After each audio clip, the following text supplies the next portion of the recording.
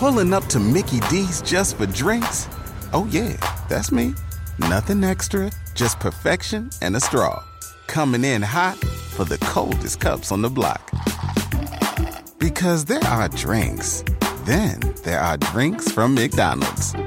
Mix things up with any size lemonade or sweet tea for $1.49. Perfect with our classic fries. Price and participation may vary. Cannot be combined with any other offer. Ba-da-ba-ba-ba. Fear is a really scary thing. I guess that's ironic, but it is. Fear makes you worry that nothing at all is going to work out. And I remember that vividly when I was preparing to leave my job at Bain Capital. I had a meeting with an HR manager to talk about how in just a few days my email address would stop working, my card to get into the building would bounce, I would just no longer be an employee in any sense of the word. Not only did not having a paycheck scare me, but suddenly my whole identity was going to be taken from me. It felt like I was being stripped of what I knew. And I think when that happens, we tend to go to the scariest places in our mind. For me, that was, oh my gosh, I'm never going to get a job again. This woman is reading me my last rights, my last shot on goal to be able to say, hey, I'm just kidding. I'll be back later. I'm not actually quitting. She was giving me a chance and I was ignoring it. Was this something I really wanted to do? Did I know what I was leaving? Those are the types of thoughts that were going through my mind. And what I realized looking back is that that's normal, A. But B, it kind of sucks that you only think of the really bad stuff that's happening when fear strikes. And I say all this because the conversation that you're about to hear is with Eric Wu, who speaks in great detail about the fear that he felt. Eric describes growing up with this fear of not knowing who to impress and how to impress them and what life he should live for himself. Eric ended up jumping a few times, first from a job in finance and investment banking to go to a tech company. But even from there, he jumped again. He wanted to start his own company, a fashion line called Public Space. And to hear Eric describe how he faces fear every single morning brought me back to that desk that I was sitting at, hearing my human resources colleague tell me a bit about how my email was about to turn off and how, in spite of that, I decided to jump anyway. And I'd be lying if I said that the fear is totally left. But I think that's part of it, right? We should be living on some sort of edge of our comfort zone, or else we're not really fully living, are we? Anyway, I think you'll enjoy this conversation with Eric, founder of Public Space, an online fashion brand that speaks to festival goers and activewear enthusiasts and people just like me who feel the fear and then keep living their lives. Eric, thank you for taking the time. Oh, my absolute pleasure, Mike. First of all, before we even begin, how crazy is it to be with the ponytail, short shorts, festival wear? It's a long way from an investment banking career. I know, none of my friends could even recognize me 4 years ago, and they can't imagine me being in a suit, going to Morgan Stanley or wherever. But it feels nice. It's a lot more comfortable. I feel like I can move around a lot more. It feels good. But yeah, it's a crazy journey. Yeah, and we'll get to feeling good and how that relates to your fashion brand in a little bit. Cheers. But let's start in the very beginning. And what you shared with me in your case study in the book was so fascinating because it actually started with your parents and how that shaped your childhood. Yeah, I think that, my mother was very much someone who really did hard work and just really wanted to get through things and was very tough in that way. I think my dad, on the other hand, was a little bit more free-spirited. He was a professor. And I feel like there was that kind of duality between my two parents that I feel like for me, on the one hand, there was this I got to go, I got to work hard, I got to do well in school, got to be determined. But then on the other hand, it was this more enjoyment of life, being free-spirited, enjoying all that life has to offer. And then I feel like that also, that same duality you see again with the Chinese culture, which is where I'm from, where it's more again more of an obedient culture, more about doing determination, hard work, and the U.S., which is more independent, free-spirited. And so them coming from the Chinese background to the U.S., I just feel like that duality played in my life, and that really can sometimes be hard to make decisions for me, where, which sort of heuristic do I go for? What world am I going to choose to be a part of? The one that's more conventional or the one that's more unconventional? That kind of like shaped a lot of my life choices, and even made it really hard for me to decide to go to college. But I ended up going to Dartmouth, which I felt like was always the like middle ground of the two, right? Like, I mean, it's very good academically, but I mean, obviously you and I both know how much fun Dartmouth is and the school culture. And I don't always interview only Dartmouth alums, but I try to when I can. Yeah. So you're at Dartmouth and you start to look around, and it sounds like that's where you first got interested in clothes and what you were wearing. Yeah. No, that was exactly right. I feel like when I was at Dartmouth, there was this weird but amazing, incredible culture of flair, right? Like people would go out and they would just dress up in like crazy thrift clothing, like, neon leotards and leopard print headbands and, military onesies, jumpsuits from like the 40s or whatever. And it was just like this culture of just dressing up in the most outlandish way possible. And I had never been a part of that culture before. I'd never seen fashion being used in this, almost like it was like caring about not caring, right? It was like this like mindful nihilism. I don't know. Like I don't know if that's too much of a stretch, but it was this thing where like everyone just loved dressing oddly, and fashion became this thing where it was like carefree. And that's when I really started to enjoy like this. It wasn't fashion. I just really enjoyed dressing in the same odd manner. I didn't really like fall in love with fashion as an idea. I just loved that freedom of expression.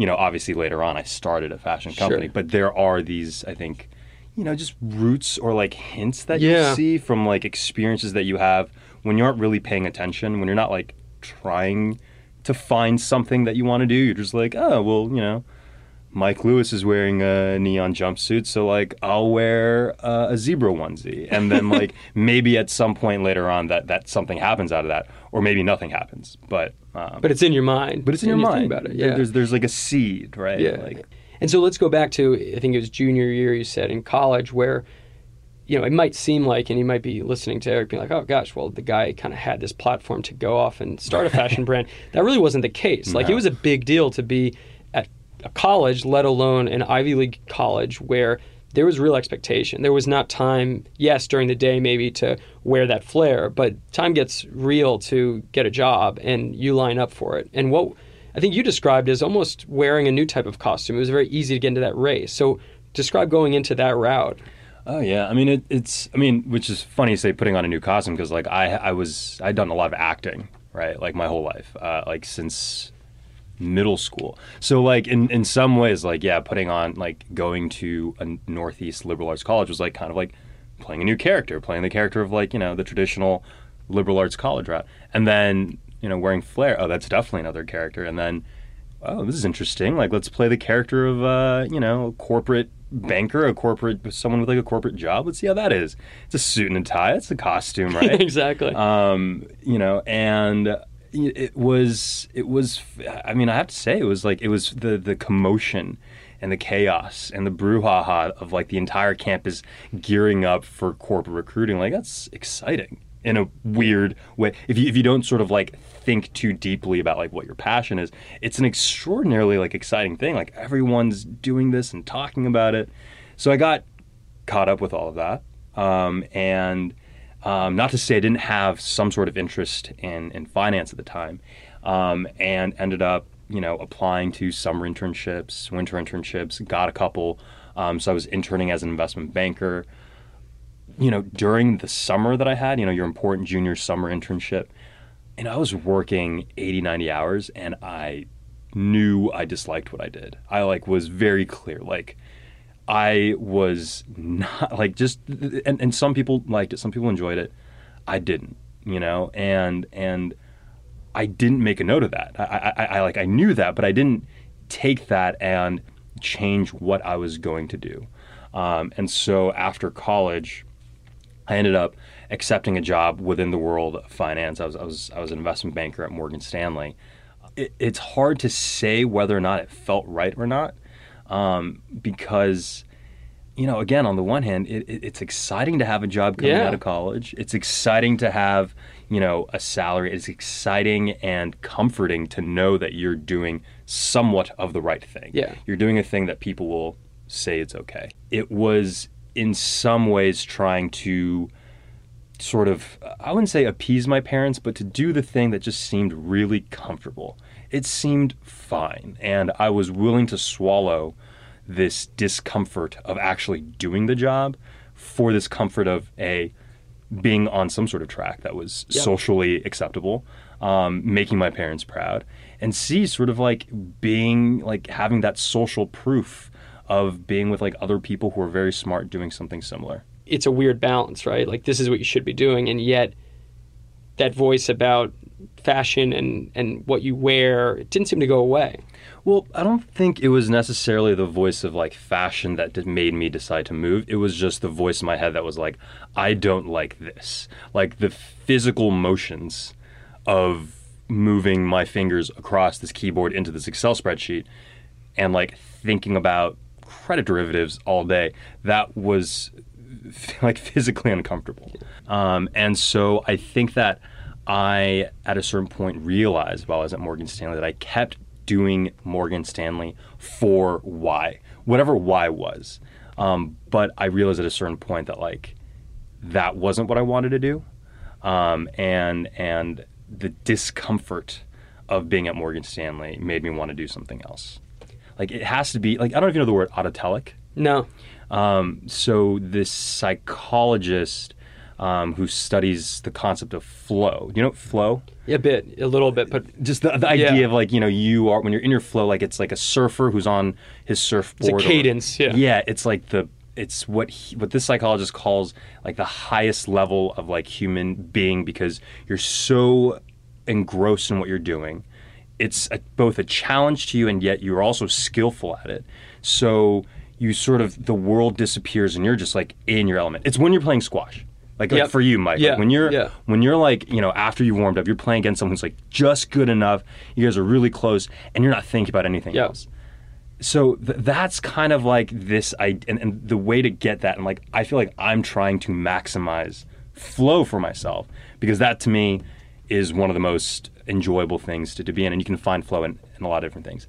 And so one of the tenets of being able to achieve flow is to do something for an autotelic reason, meaning to do something for no other reason than the fact that you want to do that thing. So like you have a goal in squash, which is to win the match, right? And there's these rules to do that. Yep.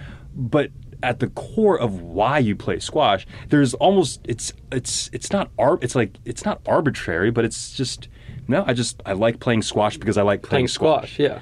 And so that idea of the autotelic mindset is something that I feel like is sort of missing from our world, especially when you have like our society moving towards things of like Instagram, where you see this like end result. So people are like, well, I want to do X so I can do Y. They're no longer saying I want to do X so I can do X, just for that. Yes, means to an end rather than a means to means. Exactly. And as that thought is brewing of what else is out there, what I thought was so telling about your case is that it wasn't like, all right, I'm going to go out guns blazing, and you would be that way if you could, but you're not, and that's just not how you're wired, and I don't think that's how a lot of people are wired. And it's put in the time and build kind of that safety net and start to do a little the practice and then take that mini jump. What was that mini jump for you? Well, first, I think it's the thing that you're describing about me is actually, my girlfriend has a term for that. She says, I'm tepid. And she doesn't mean it in a negative way. It's just like you just need your time to warm up to something, and you give yourself that time. But then once you're warm up to the idea, then you go like you have that process, and you're comfortable knowing that you have that process. Yes. So there's nothing wrong with being tepid about it. And for some people, like to be comfortable with that actually gets them to move from point A to point C by going through point B. And otherwise, point A to C is like impossible. It's like, exactly. How do you even do that? So then you just stay at A because you don't know B exists. Exactly. So like embrace that aspect of your personality if you're like that, and know that there is a solution to that, which is to do things slowly. So the next thing that I did, which was I was an associate at Techstars, which is a tech incubator. It wasn't finance. It wasn't this spreadsheet world that I really was not fit for. And it was more around the world of technology and entrepreneurship and starting new companies, which I had an interest around. But I didn't go and start my own company. I just tried, like I did like kind of like an internship in that world in my own little way.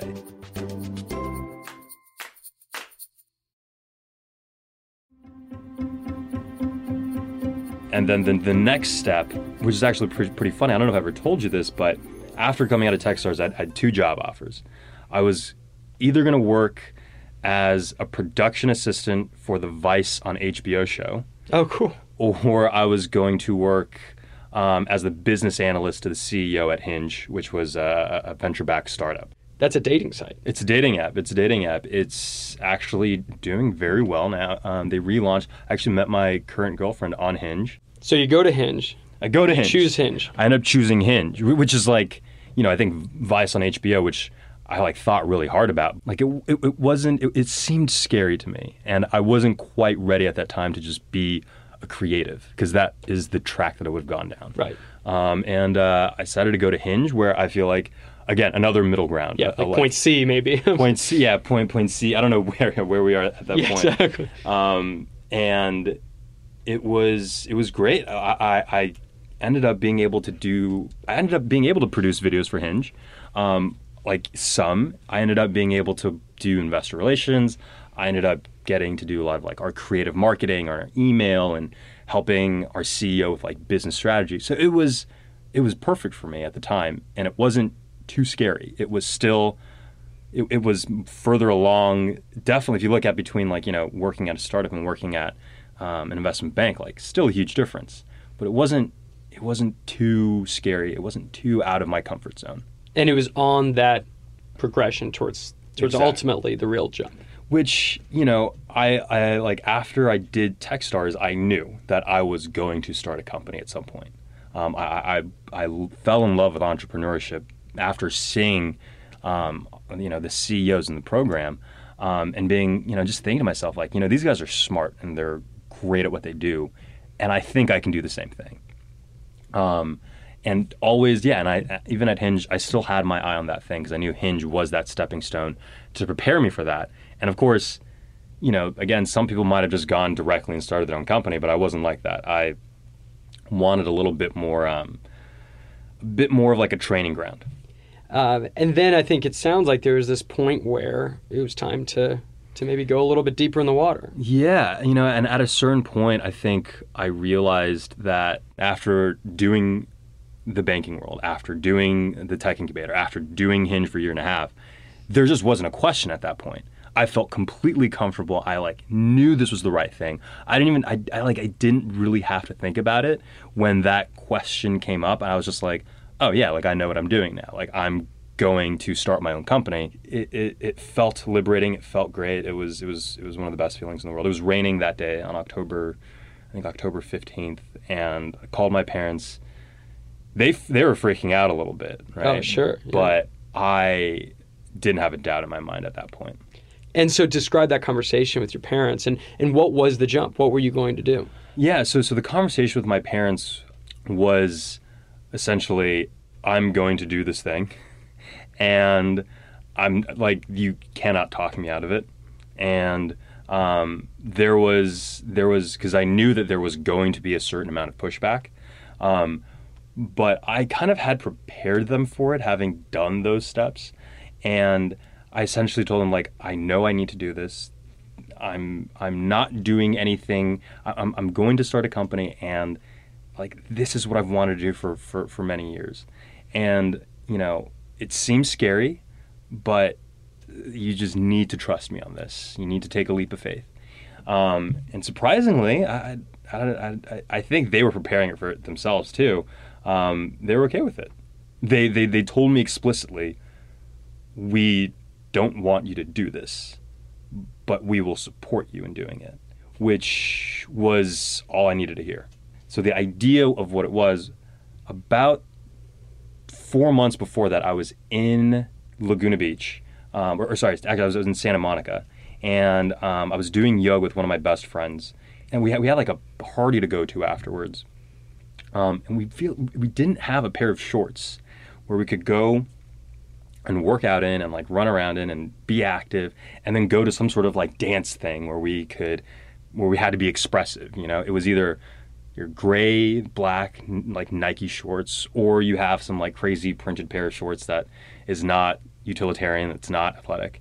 And it was just a really simple idea. It was just this problem that I saw, and I wanted to solve it. So I must admit, not to give a solicitation to your product, but you gave me a pair recently, and every single time I've worn it, I haven't told you this, but every single time I've worn this, I've gotten a compliment on my pair. I'm not wearing them now, but they're dinosaur themed. Third grade. Third grade, that's the style. And wherever I am, airport, cafe, and I just think, A, you should know that, but B, like, how cool to be making an impact. Yes, this might not be your life calling. That's an important piece of all this that you'll probably be jumping in. You already are thinking about it. But you're making an impact, whether it's one pair of dinosaur shorts or a hat, but you're doing it. Thank you. Well, thank you. No, that makes me very happy. And yeah, I have friends who tell me that all the time, and I'm always just like, wow, okay, hell yeah. Like, I had no idea. Like, I thought I was just making a pair of shorts. I didn't think I could design a pair of shorts. And you don't think that going in. And then you just somehow end up doing it, and somehow it works. And you're probably going to do a lot better than you think. I remember thinking this very clearly. I was like, I wanted to start a company that would be like cash flow and profit positive from the beginning. I didn't necessarily want to do a VC-backed thing, because still in the back of my mind, I was like, I want to go travel. I want to be able to travel for a few months without having the like, within the next 3-4 years, without having the idea of like VCs or anything being on my back, because I saw that world, and I know that kind of pressure, and I was like, I'm not ready for that right now. I'm ready to start a very simple business that makes money, that can fund my ability to go travel. Which is a really cool version of a jump, because a lot of people think the jump has to be, every single thing on this bucket list. Like it's going to solve all the world's problems. It's going to be exactly what I dreamed of doing. And instead it was like, this is going to, give me that little space for these lifestyle ambitions I have and be a stepping stone to the next thing. Exactly. And the secondary effects of that are, which I didn't realize at the time, but it's that I got to start a business that had a much higher probability of success, that would allow me to learn about business like frontwards and backwards, just like as a concept, like, and really like have my first business down before doing something that I'm like, I want to really now change the world and raise, a $10 million series and like go do that. And I'm like, before any of that, let's just do something basic. Let's take that small little step. Let's do wherever we're at, like step D or E or whatever. Like, let's do that thing and fulfill my goal at that point, which was have a business and yet still be able to travel. And even that is still scary. Like you describe, giving your notice to your boss, and he's saying, the CEO of Hinge being like something along the lines of, dude, this is, it's still a real deal. Like, it's scary starting your own thing. I woke up like with just heavy heart beating. Like I think every day for the first month and a half. Like physiologically, just like having a mini panic attack every single day. Yeah. And like it's a lot of it has subsided, but you're not gonna like the fear. It doesn't go away. Oh yeah, I remember. It's funny. Not that we're anywhere out of the clear on what we're trying to build with When to Jump, but the funniest reactions when people are like, "Oh, congratulations," and I'm like, "Congratulations!" I still wake up freaking terrified every day. Yeah. It's the biggest fear and yet the biggest thrill, because it really does feel like this is what I found that is my calling in many ways. But to put that out in the world and to wake up every day being responsible for trying to solve and operate that it never will fully go away, that fear. And I think a lot of people miss that. And people are always like, oh, that's cute, like he's being humble. It's like, no, like it actually is very scary to wake up every day doing something you really care about. Learn to be one with the fear, Mike. Exactly. And I think you mentioned a line that I stuck with me, is to be rationally irrational as you think of failure, because otherwise it can consume you, right? Right. You have to realize that it's possible, and you have to mitigate the risks to so that it doesn't happen. But you still, at the same time, need to have fear in order to mitigate the risks associated with it, right? Yes. And it's funny. And again, talking about fear, like I just read something. Elon Musk says the exact same thing. He's like, are you kidding me? Like, I probably feel fear more than the average person. It's not that I don't feel it. You just have to like learn to deal with it. You have to learn how to manage the fear. That's just like one problem of the like many problems that Elon Musk or you or I have to deal with. Not that we're on Elon Musk's level of a problem. Not yet. But just that like we all have problems, and fear is just a problem you have to solve and manage. And what I did was I ended up just writing affirmations to myself. I realized this. I would wake up every morning freaking out. So I was like, all right, what's the solution? All right, I will write something to myself every morning that essentially was like a letter to myself to make sure that I understood that fear is just like a feeling. A fear was just a thing that I had to deal with, and that, like there wasn't any getting away with this. I just had to do it in spite of the fear. And I read that every single morning. That's so cool. And after a while, like I stopped having like mini panic attacks in the morning. Yeah. But still from time to time, it's always like, I mean, even now I'm like, well, what if this happens? Like, what if, our sales go down? Like I it's still uncertain. And what would you tell others? I mean, I think what your story comes off to me as is like truly the everyday person who, again, had great opportunities. Let's not dismiss that. Like you went to an amazing school, you had an amazing job, but you were dealing with real fear, you still do, with real emotions, with real expectations, with a cultural implication to all of this. What would you tell those folks that are like, geez, I don't even know what I want to do, but what I'm doing right now isn't it. The motions, the physical activity of my job isn't it. What would you say to do? And I think you relate it to like riding a bike, right? Yeah, it's like riding a bike. It's like you can. So here's the thing. Like I see all of the motivational writers on Medium, and I think there's nothing inherently wrong with that.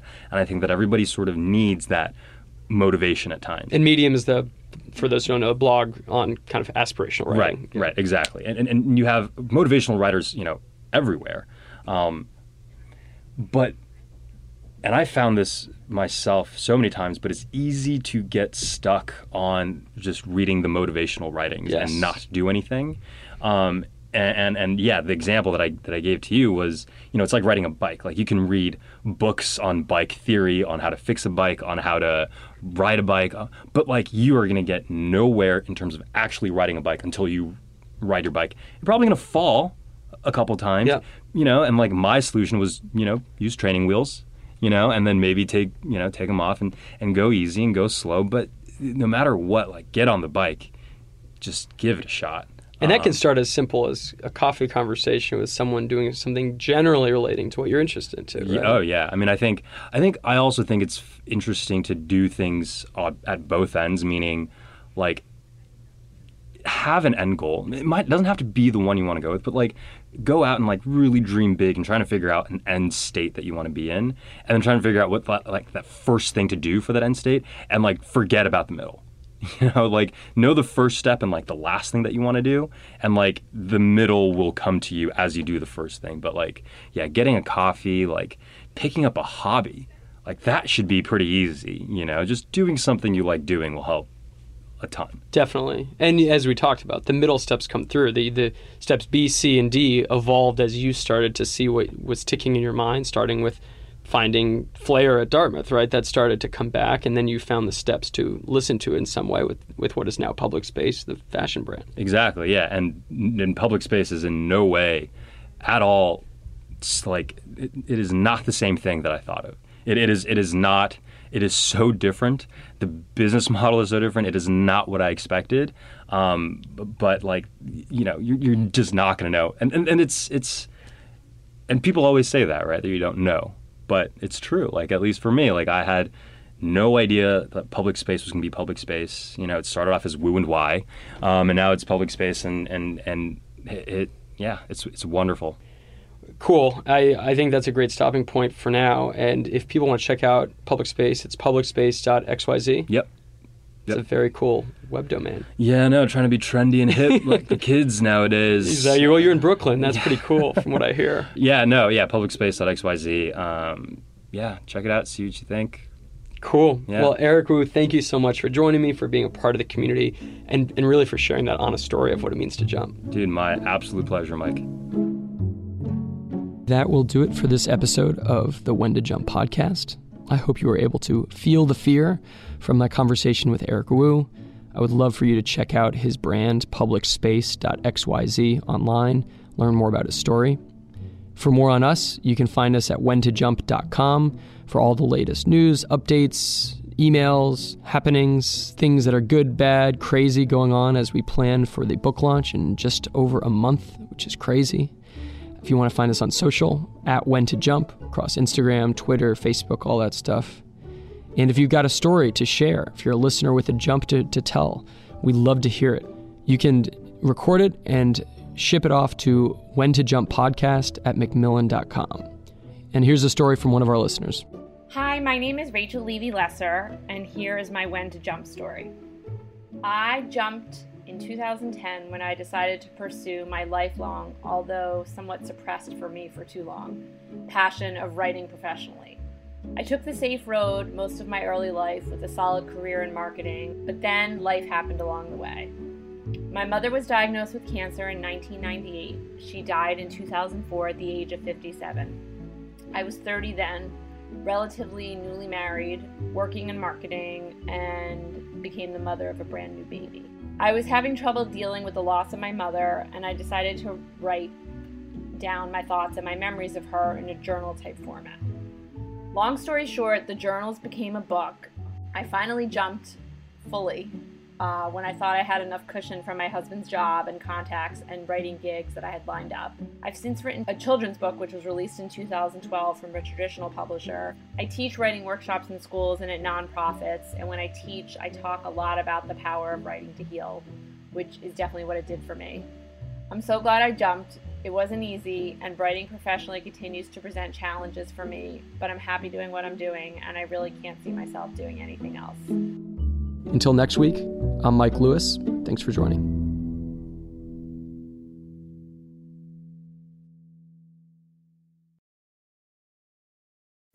Pulling up to Mickey D's just for drinks?